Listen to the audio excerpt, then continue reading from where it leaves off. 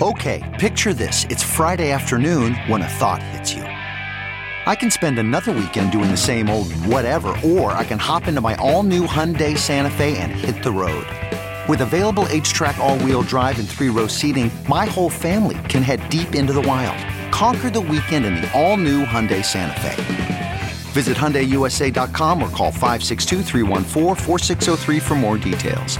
Hyundai, there's joy in every journey. CarMax is putting peace of mind back in car shopping by putting you in the driver's seat to find a ride that's right for you. Because at CarMax, we believe you shouldn't just settle for a car. You should love your car. That's why every car we sell is CarMax certified quality, so you can be sure with upfront pricing that's the same for every customer. So don't settle. Find love at first drive and start shopping now at CarMax.com. CarMax, the way car buying should be.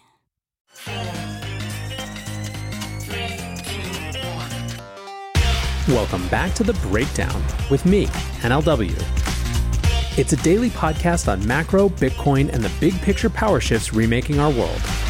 The Breakdown is sponsored by Nexo.io, Near, and FTX, and produced and distributed by CoinDesk. What's going on, guys? It is Monday, June 13th, and oh boy, do I have something exciting for you guys today. This episode, as our last few have been, was recorded during Consensus at the CoinDesk podcast studio, which was presented by Oak Network. Thanks to Oak for their support. Before we get into this conversation, however, if you are enjoying The Breakdown, please go subscribe to it, give it a rating, give it a review, or if you want to dig deeper into the conversation, come join us on the Breakers Discord. You can find a link in the show notes or go to bit.ly/breakdownpod. On today's show, I am joined by Senator Cynthia Lummis and Senator Kirsten Gillibrand. Senator Lummis is a Republican senator from Wyoming who is a longtime Bitcoin advocate and who sits on the Senate Banking Committee. Senator Kirsten Gillibrand is a Democratic senator from New York and sits on the Senate Ag Committee, which oversees the CFTC, as well as the Intelligence Committee, which is more relevant than you might think for this particular conversation. Last week, Senators Lummis and Gillibrand introduced the Responsible Financial Innovation Act, which represents easily the most comprehensive, thoughtful, balanced, and forward-looking approach to U.S. crypto and digital asset regulation to date. I gave a full first reaction to that last week, which you can go and listen to. On today's show, we discussed the bill, bipartisanship on the digital asset space, and what happens next. All right, Senators, welcome to The Breakdown. Thank you so much for being here and making time. I really appreciate it. Our pleasure. Happy to be here, Nathaniel. Well, and thank you also for taking the time to be at Consensus. Obviously, we were just talking a little bit, and I've been in this industry for coming up on 6 years. I obviously have a very strong belief in the importance of what it could do for the world, for America. And I think it's very encouraging, and it has been very encouraging to see a changing conversation. It's felt like a changing conversation in Washington about this.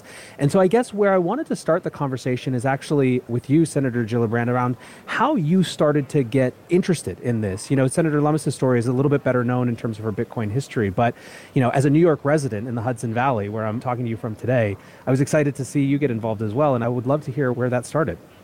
Well, for me, it started probably about 8 or 9 years ago when my then 8 or 9-year-old Theodore, called Theo, said, "Mom, I want to buy some Bitcoin." And I said, "Absolutely not." And he said, "Come on, Mom, I need to do this. It's important for stuff I do online." I was like, "Nope, you're not going to do it." So I should have been a little more permissive back then. But so my teenager, who's now 18, has always been interested in cryptocurrency, and he knows a lot about lots of things. And that first piqued my interest. Over time, I began to meet with businesses from New York and different stakeholders in the industry to hear about what their business model was all about. And so when I heard that Cynthia was working on legislation, I decided I wanted to be her partner. And so we started working together. And I think it's important. I'm a former securities lawyer. I practiced law for about 15 years. I serve on the Ag Committee, so I understand the importance of the CFTC. And so creating safety and soundness in the United States is really important to me. I understand the importance of transparency, accountability, and consumer protection. And I understand how the markets work. And so if this is going to be important for the future of finance and the future of democracy building and the future of the art world, you really need to create a regulatory framework that meets all those needs. And it has to have the flexibility and the nuance that it allows the safety and soundness, but also allows for the innovation and the growth and the continued ability for these companies to offer decentralized finance and other benefits to the country. Yeah. So the appearance from the outside is that this is an area, I mean, obviously exemplified by you guys working together on this, but an area that hasn't sort of found its way into standard partisan molds yet. I mean, is that what you guys have found as you've gone out and, talked to stakeholders, talked to other members of Congress around these ideas? We have found that, and isn't it great? We have found that I can walk up to Democrats and have this conversation as easily as I can walk up to Republicans and have this conversation, and so can Senator Gillibrand.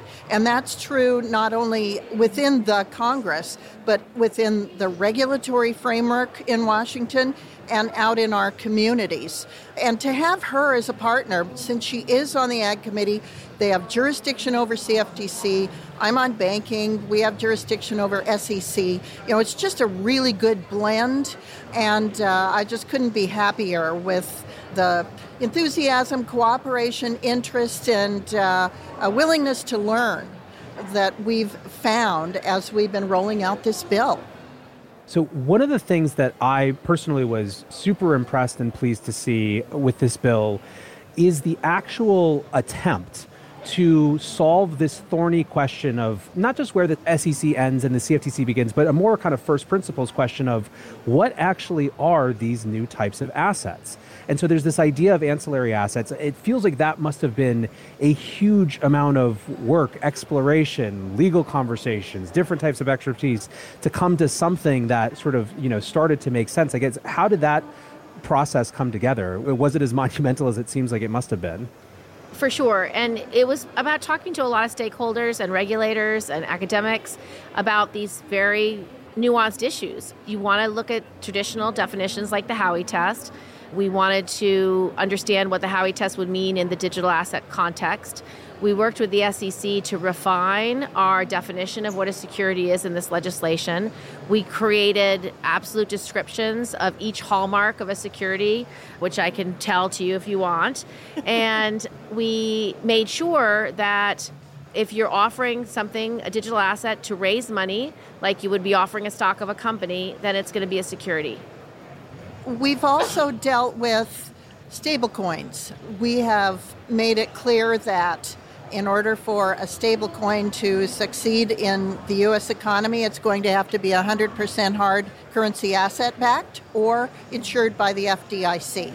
And so we've attempted to look at a whole variety of instruments, from DAOs to ancillary assets, things that are pretty clearly commodities like Bitcoin and Ethereum, and some of those that have become adequately distributed and decentralized to be commodities, while still recognizing that a lot of these initial offering tokens are going to be securities at the beginning, because the SEC really has a good level of experience with disclosures and can help with consumer protection for a brand new issue that behaves like a security when it's first issued, and then maybe over time becomes more decentralized, allowing it to look more like a commodity and then have its primary regulator be the CFTC through spot market and futures markets as well.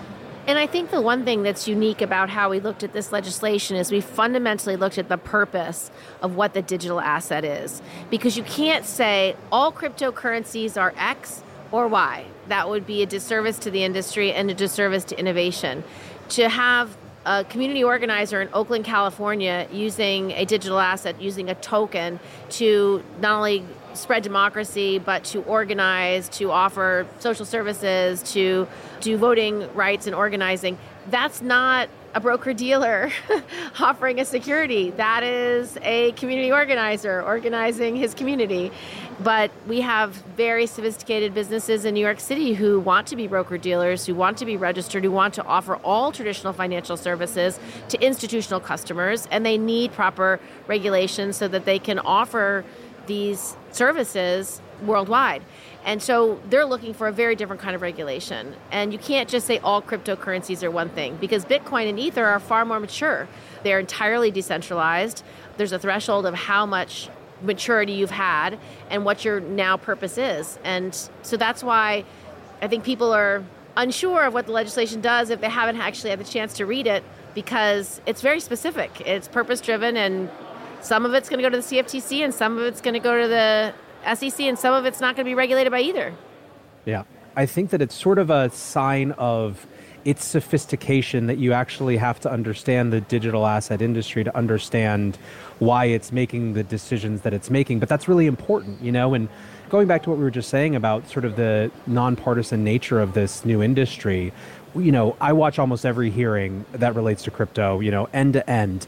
And the dividing line tends to be just who's taken the time to prepare and dig in and have the work and have sort of openness to different ideas. I think it's probably a good thing that the legislation reflects the complexity of the space. I want to hone in on this word disclosure that you used. Obviously the balance always with this type of regulation or legislation is innovation versus protection, right? And where those lines fall. It feels to me like the approach to investor protections here is neither on the side of, go do whatever you want, nor is it on the side of some people can do X, some people can do Y, but more in the middle of let's make sure that people have equal access to information, that information is actually disclosed and shared the way that it needs to be, that it's presented in a form that meets certain thresholds of kind of, credibility and, fullness. I mean, is that kind of what you guys were going for in terms of the approach to investor protections here? It is. We've tried to go with light touch disclosure through the SEC because there are tens of thousands of cryptocurrencies. And so the workload at the SEC is going to be enhanced, increased, as it is at the CFTC. So we want to make sure that the disclosures are attainable through sort of the light touch approach, but nevertheless provide an adequate amount of consumer protection because, Nathaniel, some of these are frauds. They're just absolute scams. And so we want to make sure that we're trying to balance it. So vet and get rid of the bad guys and nurture the good guys. Yeah, this is something that, we talk about on this show all the time. Rooting out actual fraudulent actors is not a sign of overreach.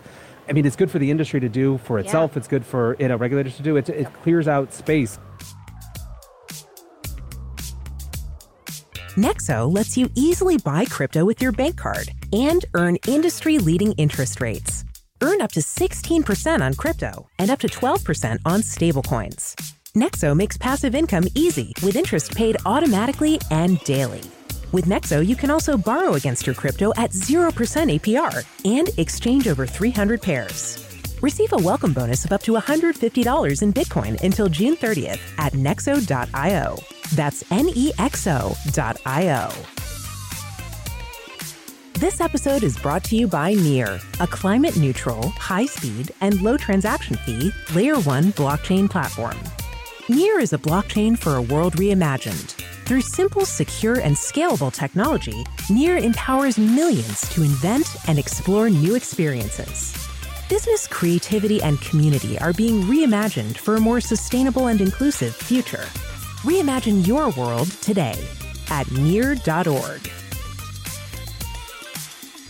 The Breakdown is sponsored by FTX US.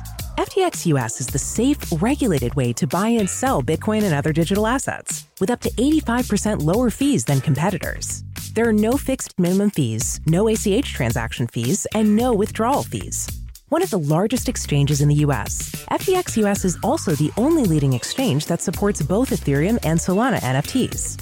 When you trade NFTs on FTX, you pay no gas fees. Download the FTX app today and use referral code BREAKDOWN to support the show. I want to also talk about and hone in on stablecoins for a minute. Stablecoins have been a huge focus in the news, sort of on regulators' minds.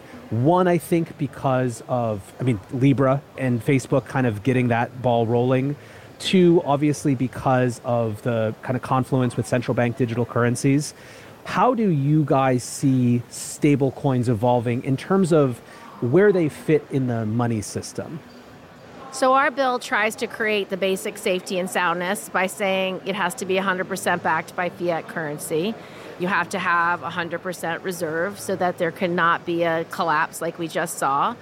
And that is what defines a stable coin. So a stable coin that's based on an algorithm and not backed by a fiat currency would not qualify as a stable coin. You'd have to call it something else. It doesn't mean you can't create it. It doesn't mean you can't offer it, but it may well be offered as a security or be a commodity. It'll depend on what your purpose is and how you structured it. So we want to make sure that if you are going to use stablecoin, that it's indeed stable. And it would be the instrument that's dollar-backed or dollar-denominated that would be direct to retail. So behind the curtain would be, if we ever have one, a CDBC. So we do not support a CDBC that is a retail CDBC like the digital yuan. We think that's bad. We want a CDBC to be wholesale to wholesale, central bank to central bank, if we decide to have one, and that stable coins would be the interface with the consumer. And so for this legislation, what we did is create a study to look at CDBCs and to actually do a thorough review of the digital yuan. Because one of the things, I come from both the Ag Committee and the Intel Committee. One of my biggest concerns about the digital yuan is that it has nothing to do with money and has everything to do with intelligence gathering and spying on the Chinese people. And so we just need to fully understand what they're doing, how they're doing it, and why they're doing it, so that we can inform ourselves if America ever wants to consider having a digital dollar, what it would look like and who it would be available to, just as Cynthia said, that it wouldn't necessarily be consumer facing. And so, because if you did do that, you would have 100% transparency on every transaction forever, which is probably not what the American people would want. So that's why we're studying it in this bill. So we have a study for this place to begin to discuss it so the American people know what we're talking about and why. And then that will tee us up for creating some consensus on future legislation, perhaps on that topic. I think that it's really important to have that international view as well as it relates to stablecoins and central bank digital currencies. You know, one of the things that's interesting is that if you look at, you know, the broad perception of which governments are farthest along with a central bank digital currency, you would say China, right? In terms of a government offered thing, they're out there testing it, it's in the metro and things. But if you look at actual usage of a synthetic version of fiat, the US dollar is so lightning far ahead because of USD-backed stablecoins, right? It is a huge growth thing. And one of the things that was fascinating is when the COVID crisis happened, I remember talking with people at Circle and other places, and one of the things that they saw was people in Argentina, people in other places that are sort of heavily dollarized and reliant on the dollar, trying to adopt stablecoins as well. And I think that it's interesting as something that is clearly potentially important for the future of the US dollar as a reserve currency of the world versus something that threatens to undermine it. Right. Yeah, Nathaniel, among the things we want to do is, now that we have the bill filed, of course, we want to talk about how we can educate and inform our colleagues so we can begin to move this bill through the system so it can be vetted. We need to work with members of the House of Representatives to do that. We need to work with members of the regulated community so they can become advocates for the bill, or our detractors can contribute to making it a better piece of legislation. Correct. But at the same time, we need to begin to interact with other countries so we can see how our framework interfaces with other countries as well. So we're going to be playing three-dimensional chess as we move forward on this subject. Yeah. And one of our biggest goals was just to make sure the U.S. market wasn't left behind.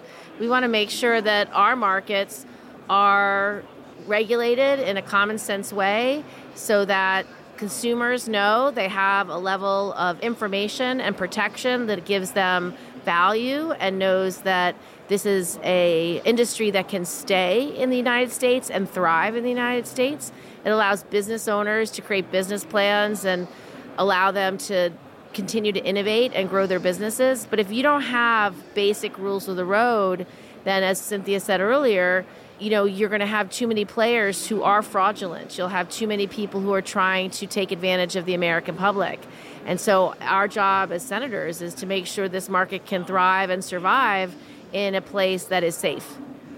Well, I so appreciate you guys taking the time to come join us on The Breakdown today, and even more taking the time to engage with, obviously, this issue that so many of us have decided to make our careers and lives around. As we wrap up, what can the crypto industry, people who are interested in this space, do to help this effort? Well, I would say read the bill, understand what it says, don't spread rumors, and just understand what we're trying to get at. We do want feedback. That's the whole point of publishing this bill now, right before consensus, because we want people to look at it, understand it. Not everybody understands the entire market and understands how diverse it is, and I would just urge them to read it in the lens of what other people are also doing in the industry so that everyone has a place. And I would say if you're in a state where you're among the people who understand this subject, call your senator and representative and say, we like this bill, and if you want changes to it, call us, and we'll work on that. Yeah, we tried to do our due diligence by talking to lots of members of the SEC, members of CFTC, lots of staff from all the committees of jurisdiction, stakeholders, advocacy organizations, industry players throughout the country. And so we tried to get as much information as we could, and it's not necessarily going to be perfect, but we're committed to working hard to get it right, and we want this to be the framework that the 4 committees of jurisdiction in Washington ultimately take up. Well, it's a wonderful start, and I know our audience is here to help. So thanks again, and thanks for being on The Breakdown. Thank you. It's fun to be on The Breakdown. I listen to you, so it's great to be your guest. Awesome. As you can probably tell from the tone of the interview, I was both surprised and impressed with the Responsible Financial Innovation Act. It confronts head-on some of the thorniest issues that have remained contentious for the entire history of Bitcoin in the US. In so doing, regardless of what happens with this bill specifically, it has reset the debate in important ways. I also find it extremely encouraging that the senators and their staffs are finding bipartisan engagement with the topic. I don't believe that something as fundamental as the future of technology, money, the dollar's reserve status, etc., should be the domain of any one party alone. I'm excited to see how this legislative process develops, and I'm extremely thankful to Senators Lummis and Gillibrand again for joining The Breakdown. Before we wrap, a big thanks to my sponsors, Nexo.io, Near, and FTX, and thanks to you guys for listening. Until tomorrow, be safe and take care of each other. Peace. Save a little more this month. Chime checking accounts have features like fee-free overdraft up to $200 with SpotMe and no monthly fees. Open your account in minutes at chime.com/goals24. Banking services, debit card provided by Bancorp, Bank N.A., or Stride Bank N.A. Members FDIC. SpotMe eligibility requirements and overdraft limits apply.